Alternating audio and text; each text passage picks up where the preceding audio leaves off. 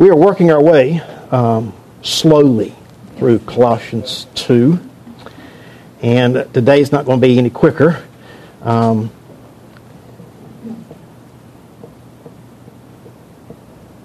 Messages like this are you have to preach, are of no joy. There's not. It's about warning. It's about asking you to be careful where you get fed from. Okay. And that's not to say that I and Bob and Jonathan had a quarter on the market of truth. It's not to say that at all. But there are some out there that may find a resting place if we're not careful in this. And this is what Paul is dealing with here in this text that we find before us today. Appreciate the encouragement that I've had from many of you about what we talked about, legalism. I had someone come up last week and just in tears just to say, that's my life. That's how I was raised. That's how I was brought up, steeped in legalism. And I don't know where to turn. Who do I trust now to teach me? And so we're getting her help. But this is where we are. And as we've mentioned before in the early parts of chapter 2, Paul has taken his time to tell us about salvation, that in Christ our salvation is complete. It's not lacking of anything. It's complete in Christ. Our forgiveness in Christ is absolutely complete. We don't seek for more forgiveness. When He forgave us of our sins, He forgave us of all of our sins, right?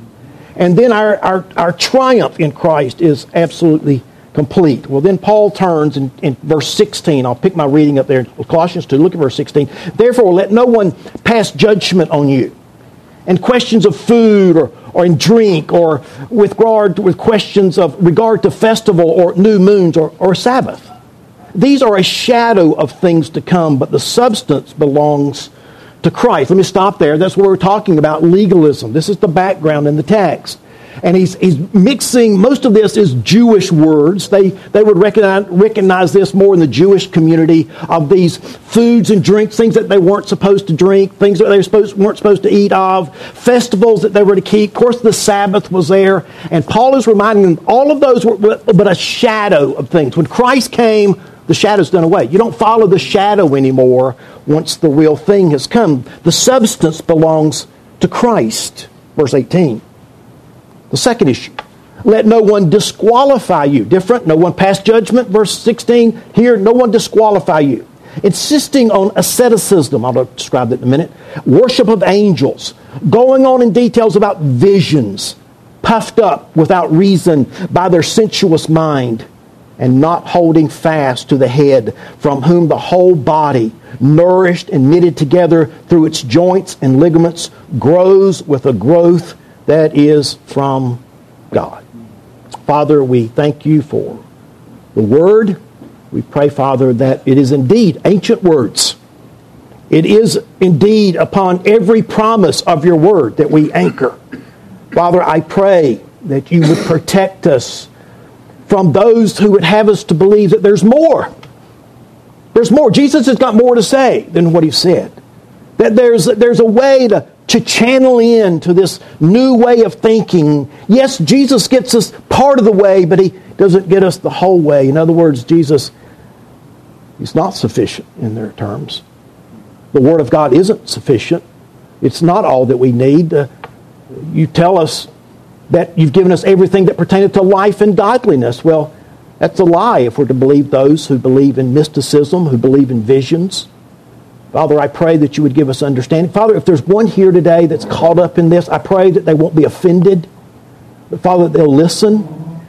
Judge everything by the Word. Even this sermon, judge it by the Word. Hold me accountable to the text.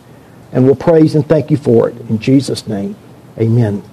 Last week was about staying out of the shadows. I want to talk this week, the sermon's title is The Dangers of Not Holding Fast to Christ. The dangers of not holding fast to Christ. Paul not only addresses the area of legalism that I mentioned, but another equal danger that he describes here in verses 18 and 19. Legalism by its definition, is doing or not doing some part of the law in which we earn merit. In other words, as I've said before, I got taught this, if you don't have enough devotions, don't pray about God helping you with the test because you didn't have enough devotions that day. Or if you didn't read a certain number of chapters, don't ask God to bless you that day because He's not, because you have to put in this time. If you don't go to church, you should go to church. I'm not saying you shouldn't go to church. Say you're in church, okay? Right.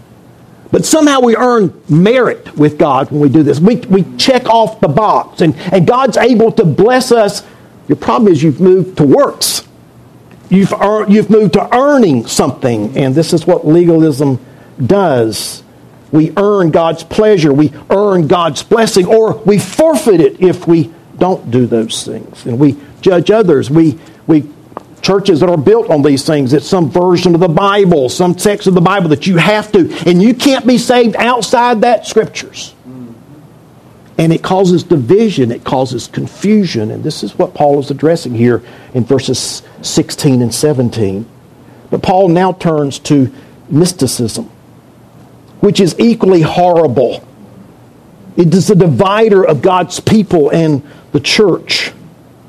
And mysticism exists in the most simplest of terms and the most complex of terms. It not only causes division, but it causes a feeling of inferiority within the body of Christ.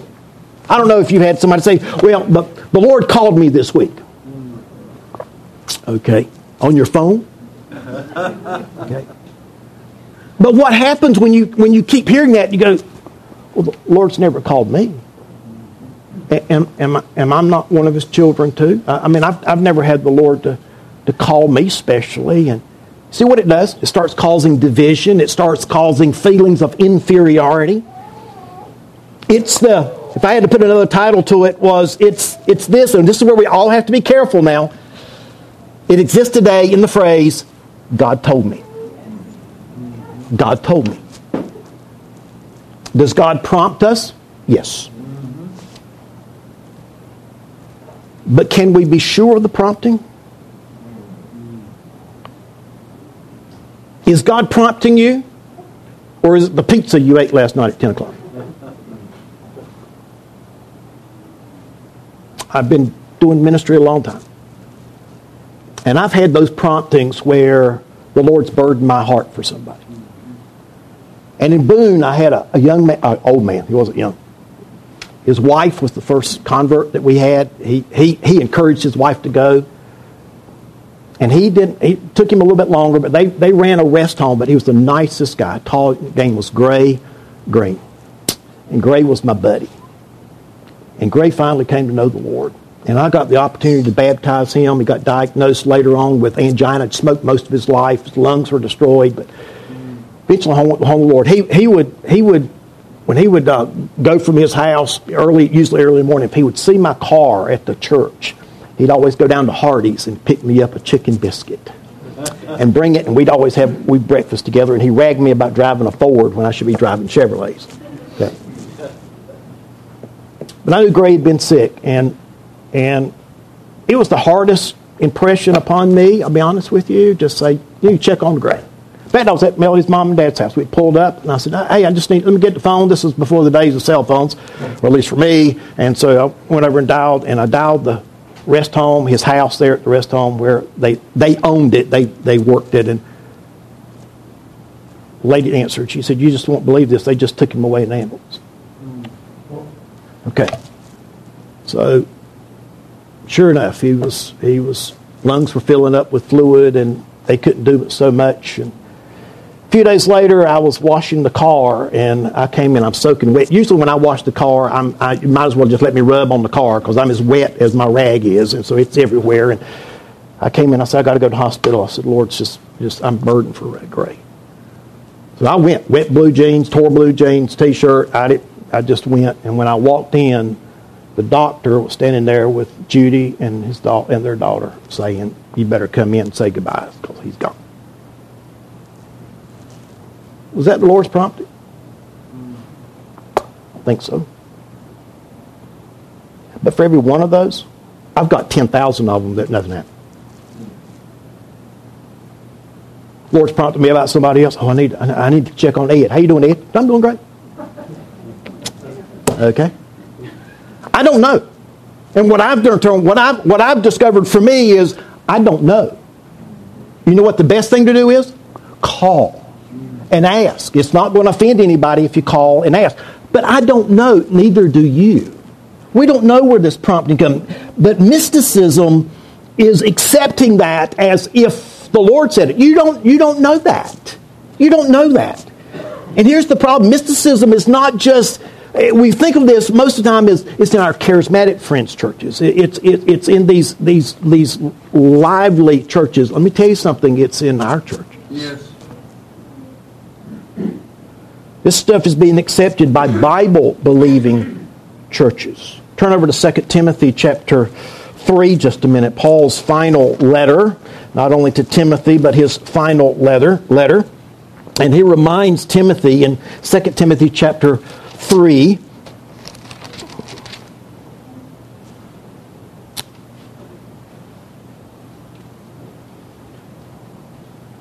beginning in verse 6, for among them are those who creep into households and capture weak women. Ladies, don't be discouraged and don't be offended.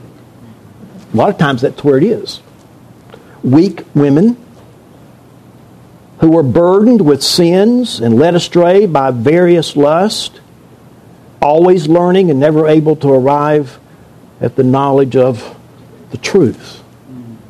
Always searching. I want something more. Why is that? It's a legit. Why does that text apply specifically to the ladies in Paul's experience and in our experience? Why is that? Because ladies want more. Guys, you know that, right? It ain't enough you told them yesterday you loved them, right? Yeah, it's like the old guy says, I told you 30 years ago I love you. If I change my mind, I'll let you know. They don't work with the women, okay? They need to hear it. They want to hear it. And they want something more. That's a danger when you put that into the Scriptures. In other words, is this not sufficient for you? No, I need something more. I need to feel something. I need to have that emotional attachment. It's like Brother Harry mentioned about Amy Grant. And the newscaster's writing was, I'm not sure if she wants to love him or she wants to date him. It's that kind of love, feeling, mushy. But this is being accepted in even churches today. One book, and I've chosen two books. They're not new. One was published, the series was published, began publishing in 2004. This other one, a little bit later. I chose these because both of these have had an effect upon my own family. This person says in her book, she speaks for God. Far away, the most troubling aspect of the book is her premise that she hears from Jesus and dutifully brings his message to her readers. She makes the boldest and gutsiest, and to my mind, the most arrogant claim of any book ever considered Christian. The publisher describes the book in this way: after many years of writing her own words in prayer journals, this lady decided to be more attentive to the Lord's voice and began listening to what he was saying. So with pen in hand, she embarked on a journey that forever changed her and many others around the world. In those powerful pages are the words and scriptures Jesus lovingly laid on her heart. Words, reassurance, comfort, and hope. Words that are made her increasingly aware of his presence and allowed her to enjoy his peace, end quote. There's no way to avoid the claim that she's communicating divine revelation. That's what she's claiming. Jesus said something, then I'm relating it to you. It's a claim that raises a host of questions and concerns, not at least of which the doctrine of Scripture alone. If we add to the Scripture, what does Revelation say? Don't add or subtract from my word. Are we adding to it? Mm-hmm. The second claim that she claims is the insufficiency of the Scriptures. Its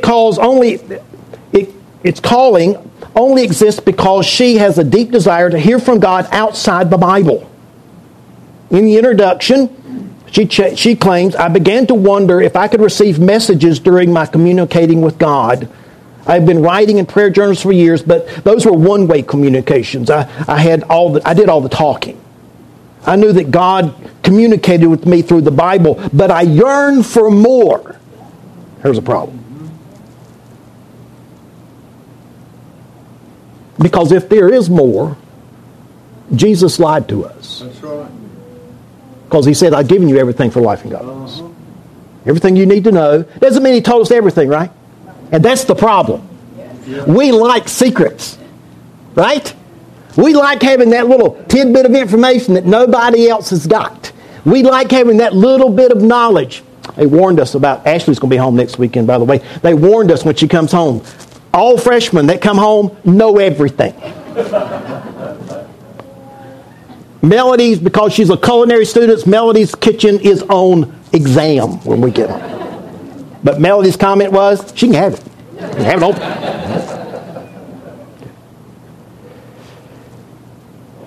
Increasingly, I wanted to hear what God had to say to me personally on a given day.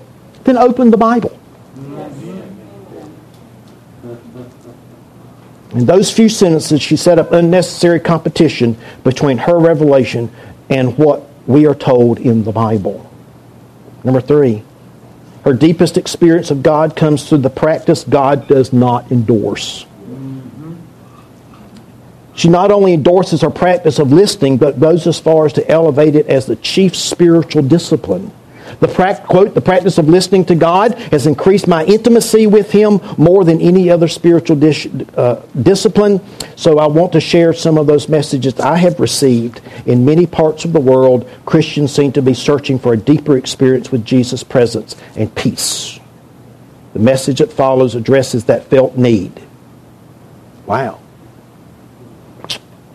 Number 4, she's inspired by untrustworthy models. She tells of discovering a book called God Calling. And the way she modeled her practice of listening, and by the way, that was written in 1930s and was a problem for the church then. Subscribes a devotional book written by 2 anonymous listeners. Well, evidently they didn't just stay listeners, they turned writers. Women practice waiting quietly in God's presence, pencils and paper in hand, recording the message they were waiting to receive from Him. This little paperback became the treasure to me. It dovetailed remarkable well in my loving life of Jesus' presence. It's worth noting that the recent version of her book has scrubbed that information. It's equally troubling that she saw some success beginning in the 1930s and seen revivals of interest in the wake of Jesus' calling. Number 5, she provides lesser revelation. She admits that her revelation is different from the Bible's. The Bible is, of course, the only inerrant Word of God. My writings must be consistent with an unchanging standard. But does not explain how her writings are different. Now, stop a minute. Okay.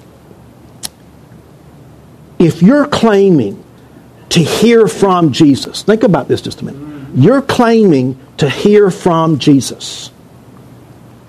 And you're also claiming that those whatever those are, coming from Jesus, are not equal to the Scriptures.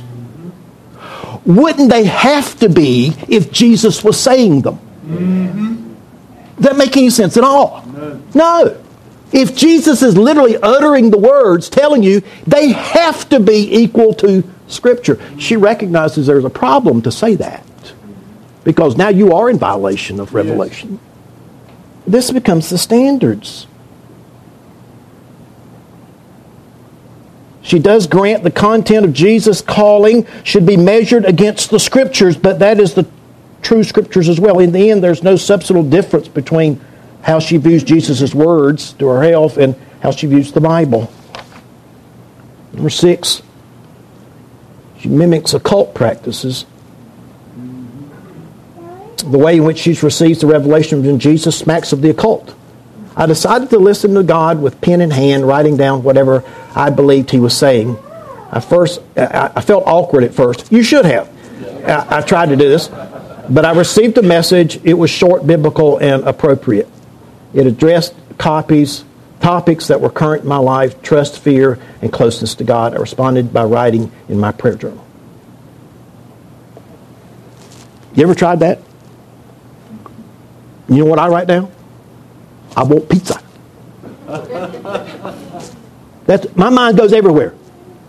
Do you have problems concentrating? Just reading the scriptures. And some word will remind you, and I'm constantly chasing, or trying to, Lord, I want to pray, and the dog moves, or the cat meows, or Melody says something, or something happens, and my mind is drifting off all sorts of places, and you want me to sit down and be quiet and make my mind blank, which is also unbiblical, and wait for God to fill it somehow. This is the occult words.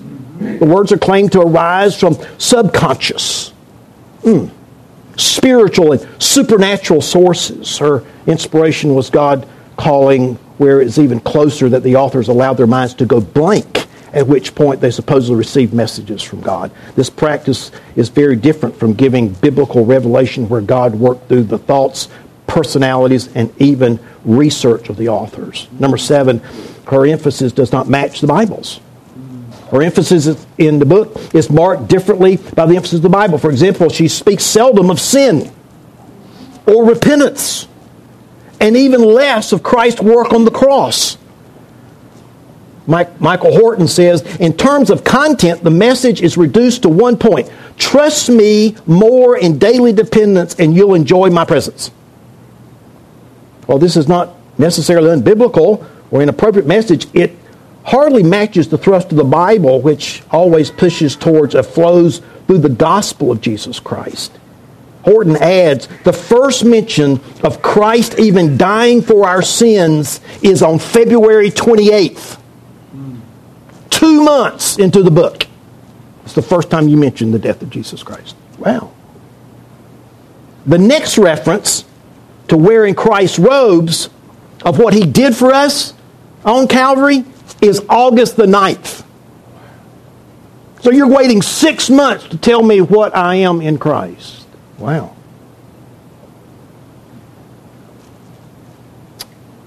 Number 8, her tone does not match the Bible's.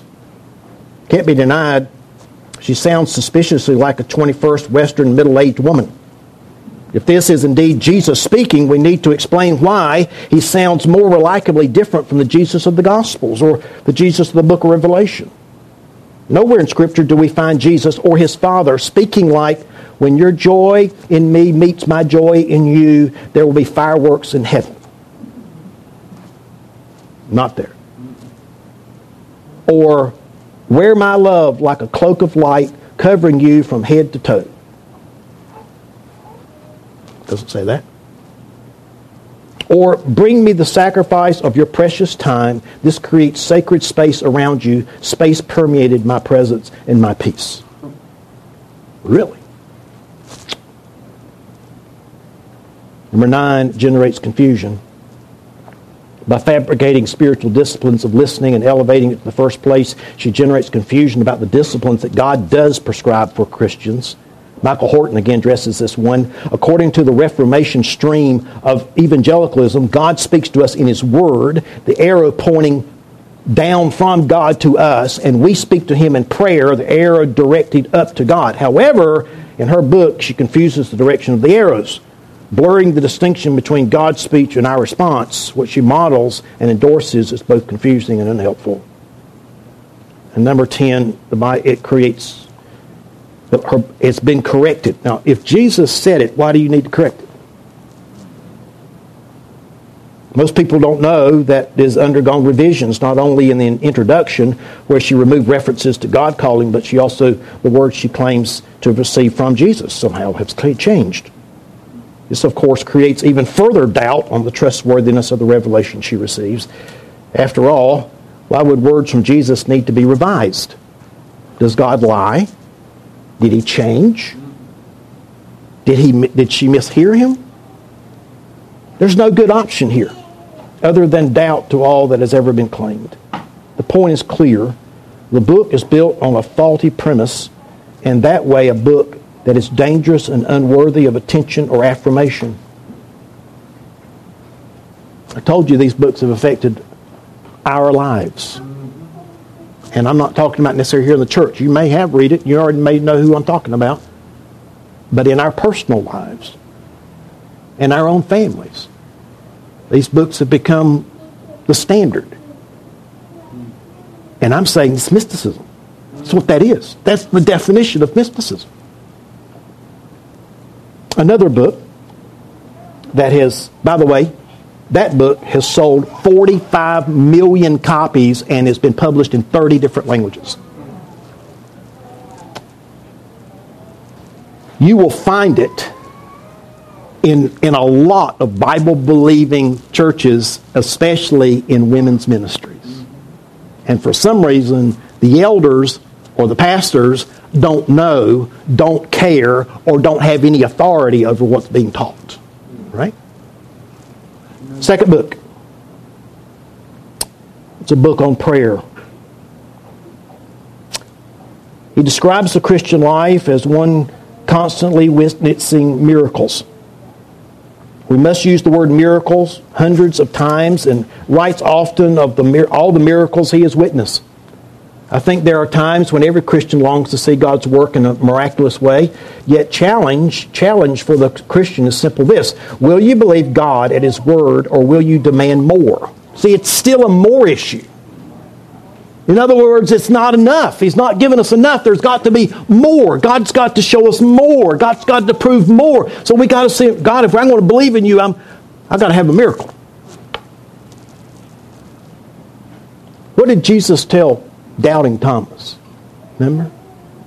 He said, unless I put my hand in his side, touch it, I will not believe. What did Jesus say? Blessed are those who will never see, yet what? Believe. Okay. He promises miracles, yet he does this. He defines down miracles, making a miracle an answer to prayer. Now, Ferguson said this: miracles are rare by their very definition. It is not a miracle for the sun to come up tomorrow. That's right. It's not a miracle for it set today.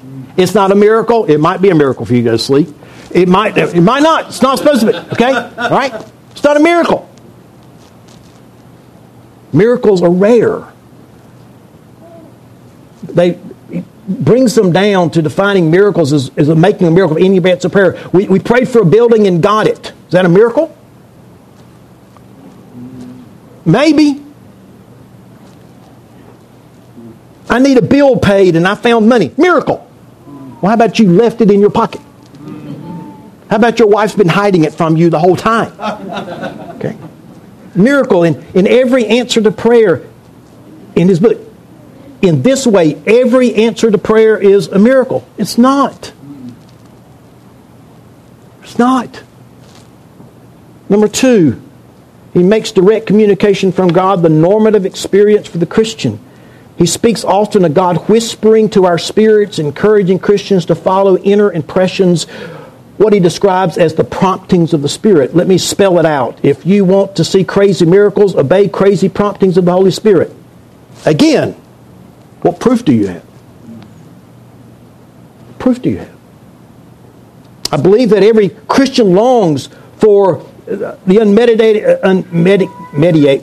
I can't spell the word, face-to-face contact with God. And yet again, the challenge for the Christian is whether we will be content with being indwelt by the Holy Spirit who illumines the Word of Scripture so that God speaks to us through His Word. Is that enough for you? Because that's all you got. Number 3, he often takes Scriptures far beyond its context and allows him to make promises the Bible does not actually make. He regularly claims Old Testament promises that are clearly meant for particular people at a particular time as if they were written specifically for me. He looks at Revelation 3 and uses it to speak of open and closed doors as to relate to following and doing the will of God. He writes about spiritual value of Daniel's diet. To be frank, he utterly and constantly butchers the Scriptures. The Christian reading with an open Bible will soon have to see so many of his claims cannot be supported.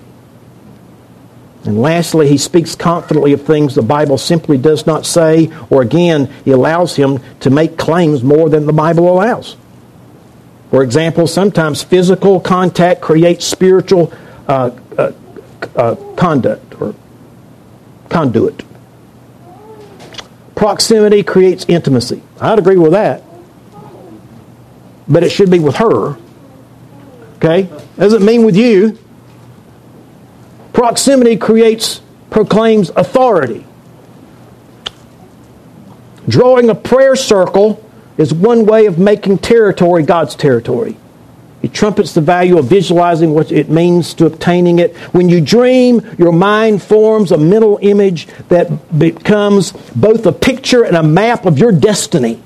That picture of the future is one dimension of faith, and the way you frame it is by circling it in prayer. That's garbage. And I promise you, you can find it in a lot of Bible-believing churches today, even among the men. The Bible gives us no reason to believe that God constantly relates proximity to power, or that there is value in visualizing, though you may note New Age teachers often make the same claim. The author says that the book's a mess. I admire his desire to pray boldly and love his call to more prayer, better prayer, more audacious prayer. Yet so much of what he teaches is sub-biblical, extra-biblical, or just plain unbiblical. With hundreds of good books on prayer available to us, there's absolutely no reason to spend as much as 1 minute or 1 dime on this one. I'm just telling you, they're out there. You need to be careful. This is what Paul's battling in our text. Paul said, be careful. Let no one disqualify you. Look at our text, verse 18. Let no one disqualify you, insisting on asceticism, the worships of angels, or going on in detail about what? Visions. Here it is.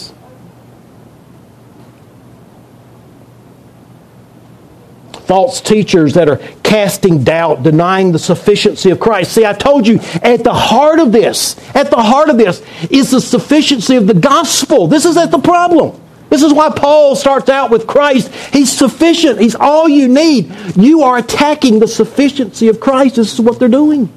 And we pass it over like, oh, he wants us to pray more. That's great, but the Bible commands us. Let's follow the Bible.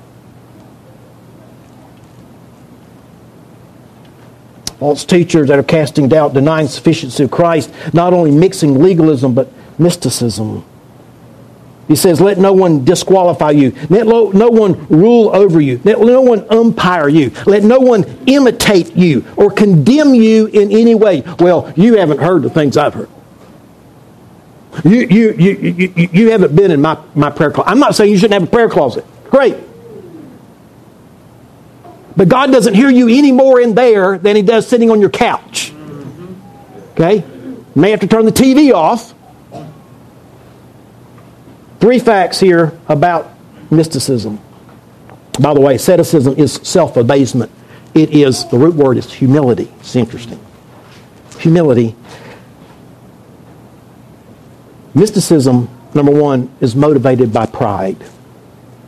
It is a false humility. Insisting, use the words, let no one disqualify you, insisting on asceticism or the worship of angels. Delighting in false humility. Willingly choose to do something. Verse 23 uses the same word when he talks about it's not a virtue. Those there indeed are appearance of wisdom in promoting self-made religion and asceticism and severity of body, but they are of no value of stopping the indulgences of the flesh. Wow. See, verse 23 lets us in on something. Mysticism has its roots in fleshliness. It's our flesh that's being fed. It's our pride that's being fed here.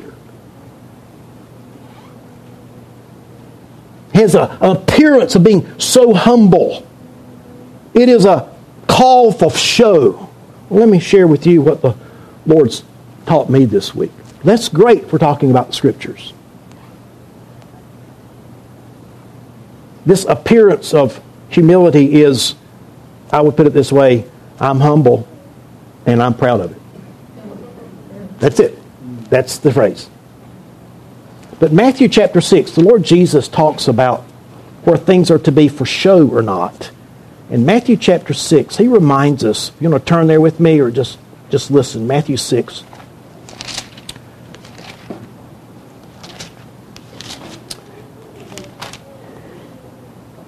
Matthew 6, beginning in verse 16. And when you fast, do not look gloomy like the hypocrites, for they disfigure their faces. They're fasting that they may be seen of others. See, there it is. We want an audience. I want my pride fed. I'm doing this because I want people to pat me on the back. Truly, I say to you, you have received your reward. You got it. You're not getting any more from me. But when you fast, anoint your face, wash your face, that your fasting may not be seen by others, but by your Father who is in secret, and your Father who is in secret will reward you. It's not about pride. It's not about showing off. This is in Colossians, a fake sincerity. It shows even how the Bible is taught. Listen, this shows up even how preachers approach what the Scripture teaches. Are we going to stand firm on what the Bible teaches and declare it, or are we going to show a false humility? Guy that pastors down in Houston, huge church. They asked him about LGBTQ, how many other letters that are tapped to it. And he said, well, I'm humble enough that I just don't know what God thinks of that. I think God can use all of it. Garbage. It's a false humility. They asked another one, do you believe that Muslims and those who seriously believe, have a firm conviction what they believe, will end up in heaven? Well, I think it's good that people that, and I really believe God's love is broader than Christianity. Garbage. But it comes across as, see how humble he is? Well, he might be, but he's wrong. Yep. We got to declare the truth. We're too humble to declare what the Bible says. It's a new hermeneutic. The rule of interpretation, and it's the rule of humility. We got to be humble. I know. This could even apply to women preachers. This is where the church is today. How are you going to handle that? Well, it says women are not to exercise authority over the men. Elders are described as men who are the husbands of one wife. Now, we got a problem to defining what a husband is anymore, and we don't know if men can birth babies anymore, but the Bible's clear. Amen. Okay? The Bible's clear. And we declare it. It's not out of harshness. This is what God said. And it's a false humility. It's like, well, I think, if the Lord was walking today, I think he'd have differing opinions, so he lied. So what he said before is untrue. Well, no, I think we need to be reverent. It's the worship, not only that, of worship of angels, he says. Angel worship. The worship of spirits. The worship of Mary in the Roman Catholic Church. Or here, the worship of angels. All flowing from a pride issue. The visions they had seen, that God appeared to me, or Jesus appeared to me, or Jesus told me in a dream.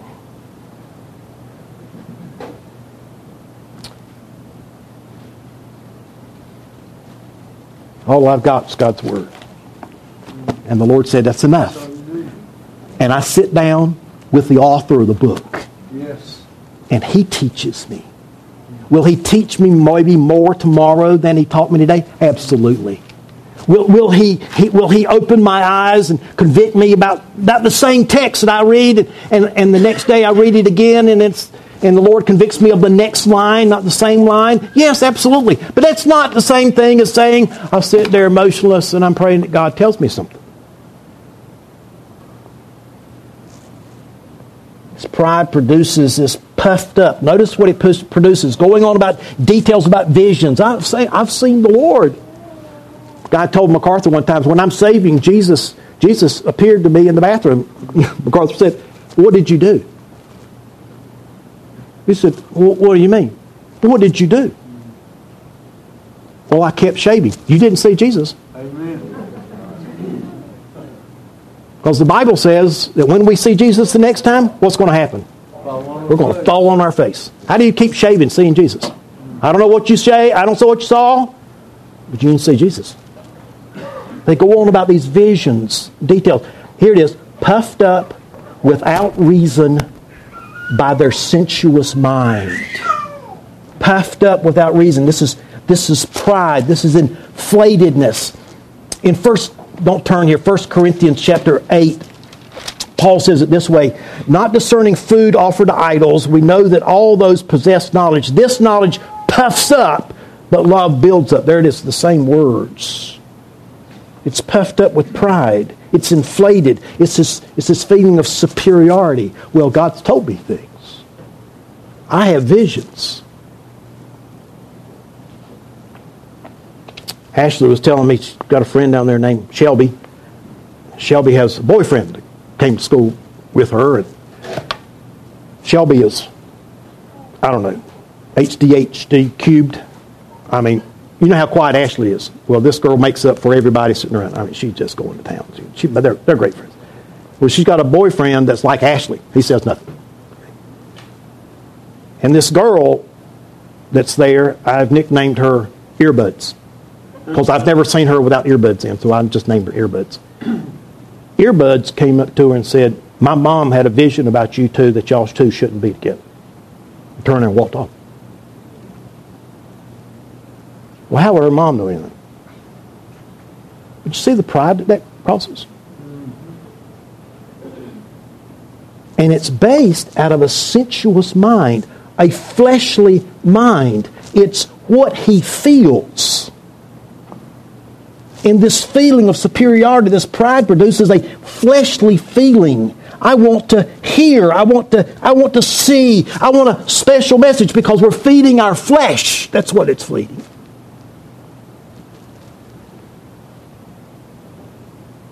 She said, we sit with pen in hand and paper and wait for God to speak. I got a better idea. Sit with pen in hand and your Bible open. And look what God has already said. Jesus calling. He's already called.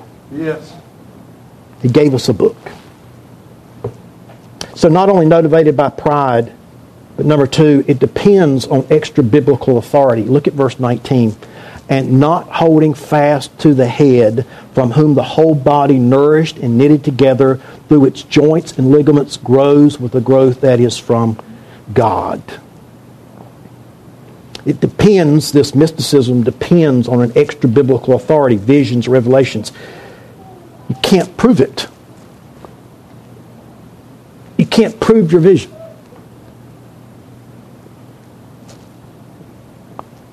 Tease Melody, I don't know if this ever happened to your house. You get up in the morning and you know something's not right. And you haven't been awake long enough to offend anybody.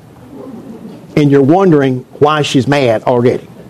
And you're thinking, there's plenty of reason to be mad, but I can't think of anything I've done in the last... I just got up. What did I do? And she says, I'm mad with you. I had a dream.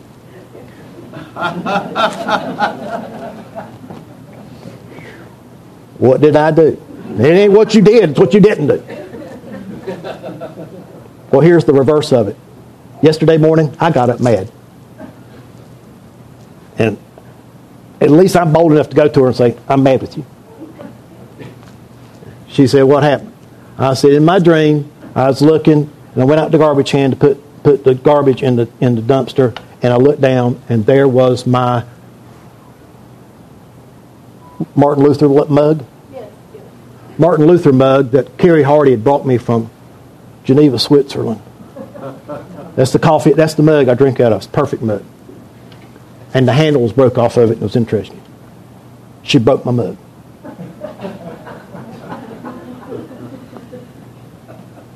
You see how ridiculous that sounds? Mm-hmm. But we do things like that, don't we? Mm-hmm. Right? Okay? They affect us.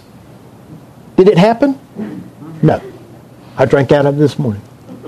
Okay? There's no way to prove the sources of these visions. And it's intimidating. I haven't seen a vision of Jesus. Why is God giving you a vision, not me?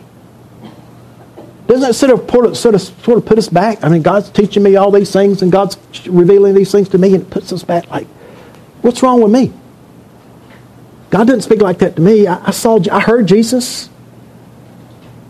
How do you know? I got a sign. I got peace about. We need to be careful with that. Got peace about it. Finding God's will by inner promptings. Careful. I've been told this one in the last 6 months. God told me that it was okay to leave my wife because I love her.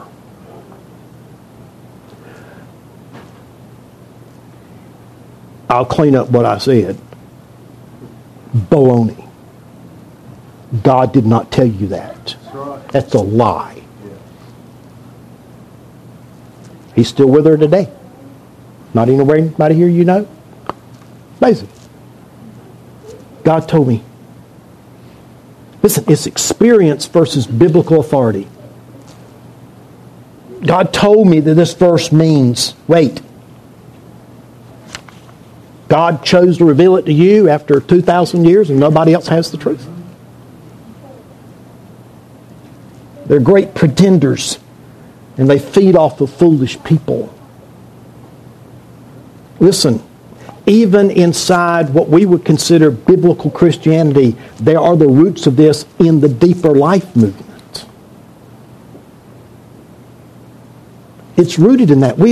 There's a desire. Listen, I think if we had our way, if we were to go to God, I do want to be more like the Lord, don't you?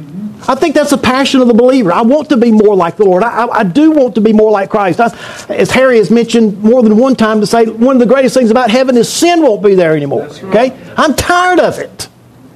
I do want to be like the Lord. But is that going to come through deeper life movement? Is that going to come through hearing visions? Not only rooted in deeper life, I think it's rooted, if we're not careful, it's rooted in laziness. You know how God's going to change your life? This right here. How much time you spend in it? Where are you going to know it? Ashley called this week and said, "We'll let you know I didn't do too good on the test. Welcome to college." She said, "I got 30. Evidently everything's a point. I got 30 out of 50. That ain't too good." She said, "It was a B- after the curve." Whoa. Praise God for curves. Okay. But she said, first test, it's in culinary, and there's a lot of French words. And rather than giving you multiple choice and let you pick them, you had to write them out. And he gave no mercy for misspellings. Okay. She learned she doesn't need to hear a voice. She needs to work harder. Yep. I remember my friend Cliff. Cliff was a freshman, and I've shared a little bit of this before, but I didn't check on him when he came. He was a baseball player in high school and had a full ride to state, played baseball, and chose to go to Bob Jones at least 1 year. And so he went with me that 1 year, and he takes history of civilization. And did you take history of civ? Okay, so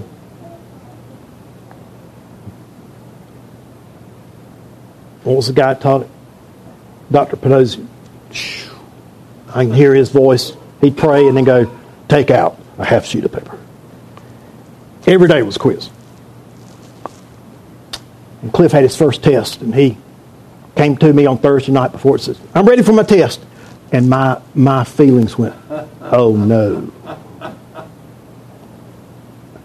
And I started questioning him like I knew Dr. Panozzi would ask the questions. He didn't get a single one of them right. He bombed it. I mean, a curve wouldn't even have saved him. At the end of the first 9 weeks, not only in that class, but all his classes, he had a .23 grade point average. Wow. Not 1.23, not 2.23, .23. What Cliff lacked in natural ability, I had another roommate, he could read things one time and have it. Had a photographic memory. He would come back and type up Dr. Panosian's lectures from his memory. Wow. He slept during midterms and set his alarm so you just go take the test. I'm in there sweating. I'm in there digging everything I could get. Okay, Will. By the end of the first semester of Cliff's sophomore year, he's on the dean's list and never got out. He learned that he had to work twice as hard as a normal person. Listen, you want to know how you read the scriptures? Stop being lazy about it. It's going to take time. And some of you, it's like young couples that get married and they want to accumulate in 6 months what's taken mom and dad 30 years. Okay? There are some of you that you're just new Christians and you want to know everything that Harry knows or Mark knows. And it's a life of walking with the Lord. It's a lifetime of reading the Scriptures. It's poring over pages and pages and pages of Scriptures. There is no shortcut. Amen. And that's what we're after. If we're honest about it, the reason we want the visions, the reason we want God, we want the shortcut. We want God to fill us with everything we need just in one pill. That's the way we are. We like McDonald's. We don't like getting out of the car. We want it filled, and it's not. We must exercise ourselves towards godliness. The word's gymnasium. It takes sweat. But this is rooted in laziness. It's rooted in learning the Spirit's secrets. It's the tarot cards of Christianity. It's the psychic hotline. I had a friend of mine that called one time. They said, "How can we help you?" He said, "Well, I thought you would know that."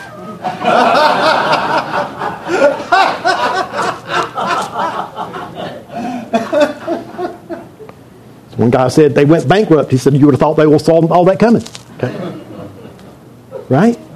But that's what we want. There's no shortcut. It's motivated by pride. It depends on extra biblical revelation. And listen, it's an indifference. Number 3, it rivals or reaches or rejoices in an indifference to Christ. Verse 19, and not holding fast to the head. Not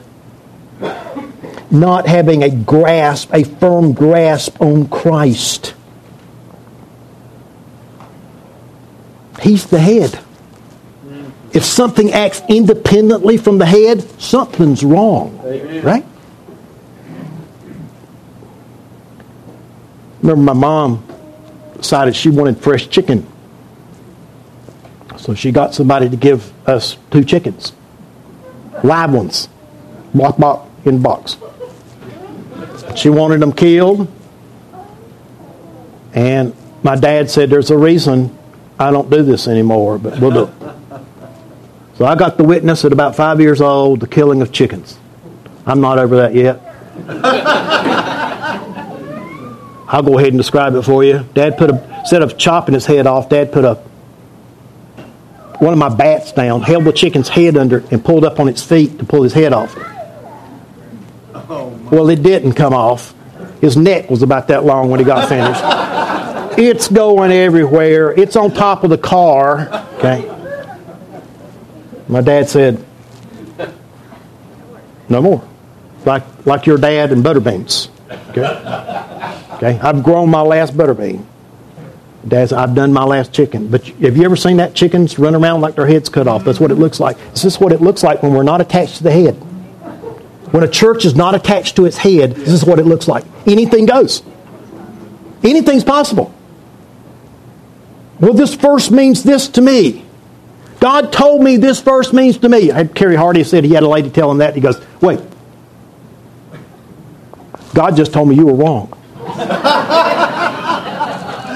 Now, who's right? Who's right? Right? Where's the standard? We're not holding fast to the head. Something is acting wrong. It's a mixture of a little bit of Christ plus legalism, or a little bit of Christ plus mysticism. And the key problem is they do not have a firm grasp on Christ. Remember verse 17, he reminds us that Christ is the substance belongs to Christ. Here he reminds us that all of this, he is the head in verse 19, from which the whole body nourishes and knits together. Christ is the substance and Christ is the head. And again, the word not there is emphatic. It's purposely not holding to. This is the issue. This is the charge against them. You're not holding fast to Christ. He's the head. He's the only head. Christ is the one who is the head. He's the one who nourishes the body. The spiritual food and the strength comes from the Word of God and is administered by gifted teachers under the control of the Holy Spirit. Turn back to Ephesians with me. Ephesians 4. Ephesians 4.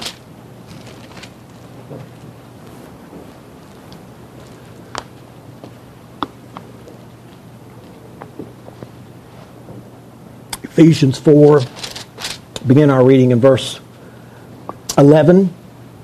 And he gave the apostles and the prophets and the evangelists and the shepherd teachers to equip the saints for the work of the ministry, for the building up the body, until we retain the unity of the faith and the knowledge of the Son of God, to mature manhood, to the measure of the stature of the fullness of Christ, so that we may no longer be children tossed to and fro by the waves and carried about by every wind of doctrine, by human cunningness or craftiness or deceitful schemes. Does this all sound familiar? This is what it is.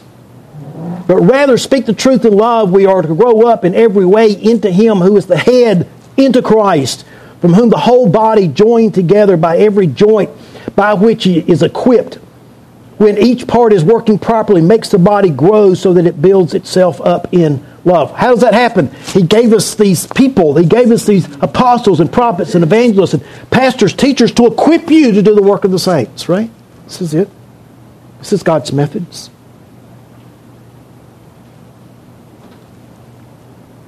This is how He does it. He's the head. He nourishes the body. To nourish, to furnish, to supply. The word is actually a musical term. It actually means musical chorus. It's a picture of somebody that would pay for the singers and the dancers to be in a Jewish type situation. It means it came to be known as to provide generously. It's used, I think, in Ephesians 5, verse 29, for no one ever hated his own flesh, but nourished and cherished it just as Christ does the church. There's the word nourish there. It's also used in 2 Peter chapter 1 and verse 3, but it's to provide generously. He's providing for us generously. Christ is the head. He nourishes the body and He unites the body. That's what it says back in verse 19. And knit together through its joints and ligaments grows up with a growth that is from God. Yeah.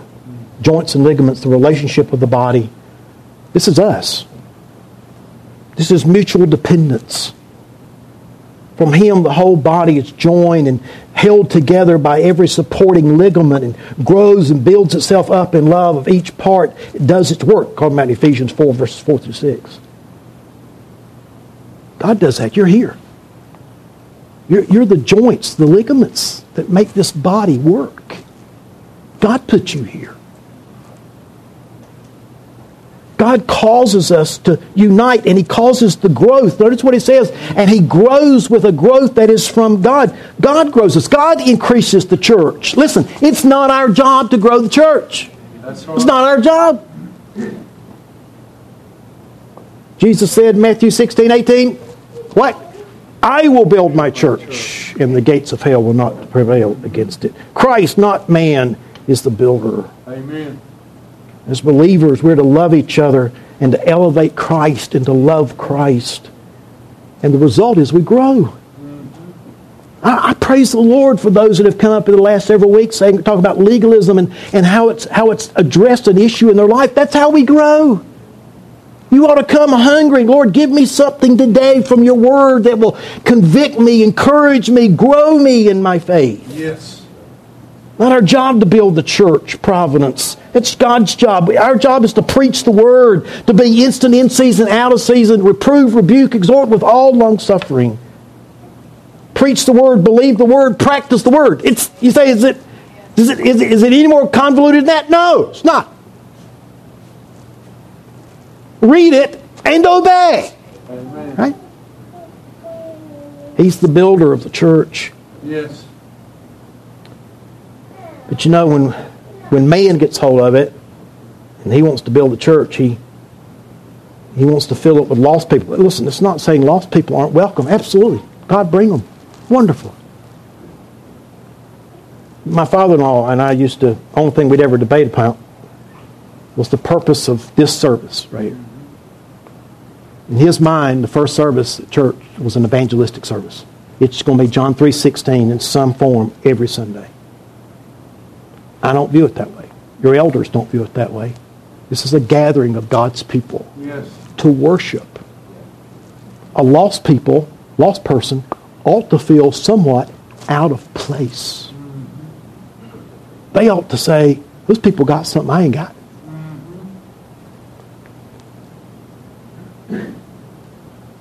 Somebody sent me a thing that was on a bumper and said, are you following Jesus as close as you're following me? Something like that. I wrote back and I says, if I was following you as close as I was following Jesus, I'd be in your trunk. Right? The seeker-friendly approach is filling the church with lost people. That's right. And the only way we can keep them is make them feel good about themselves. The gospel doesn't do that. That's right. The emergent church, sort of fallen by the wayside.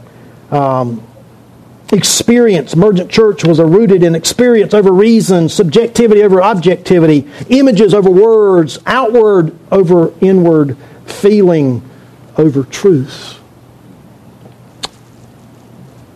Like most of these, they find they don't work in the end. Because whatever you attract lost people with, you got to keep doing. And you got to do it better than the place down the road. And you lose them.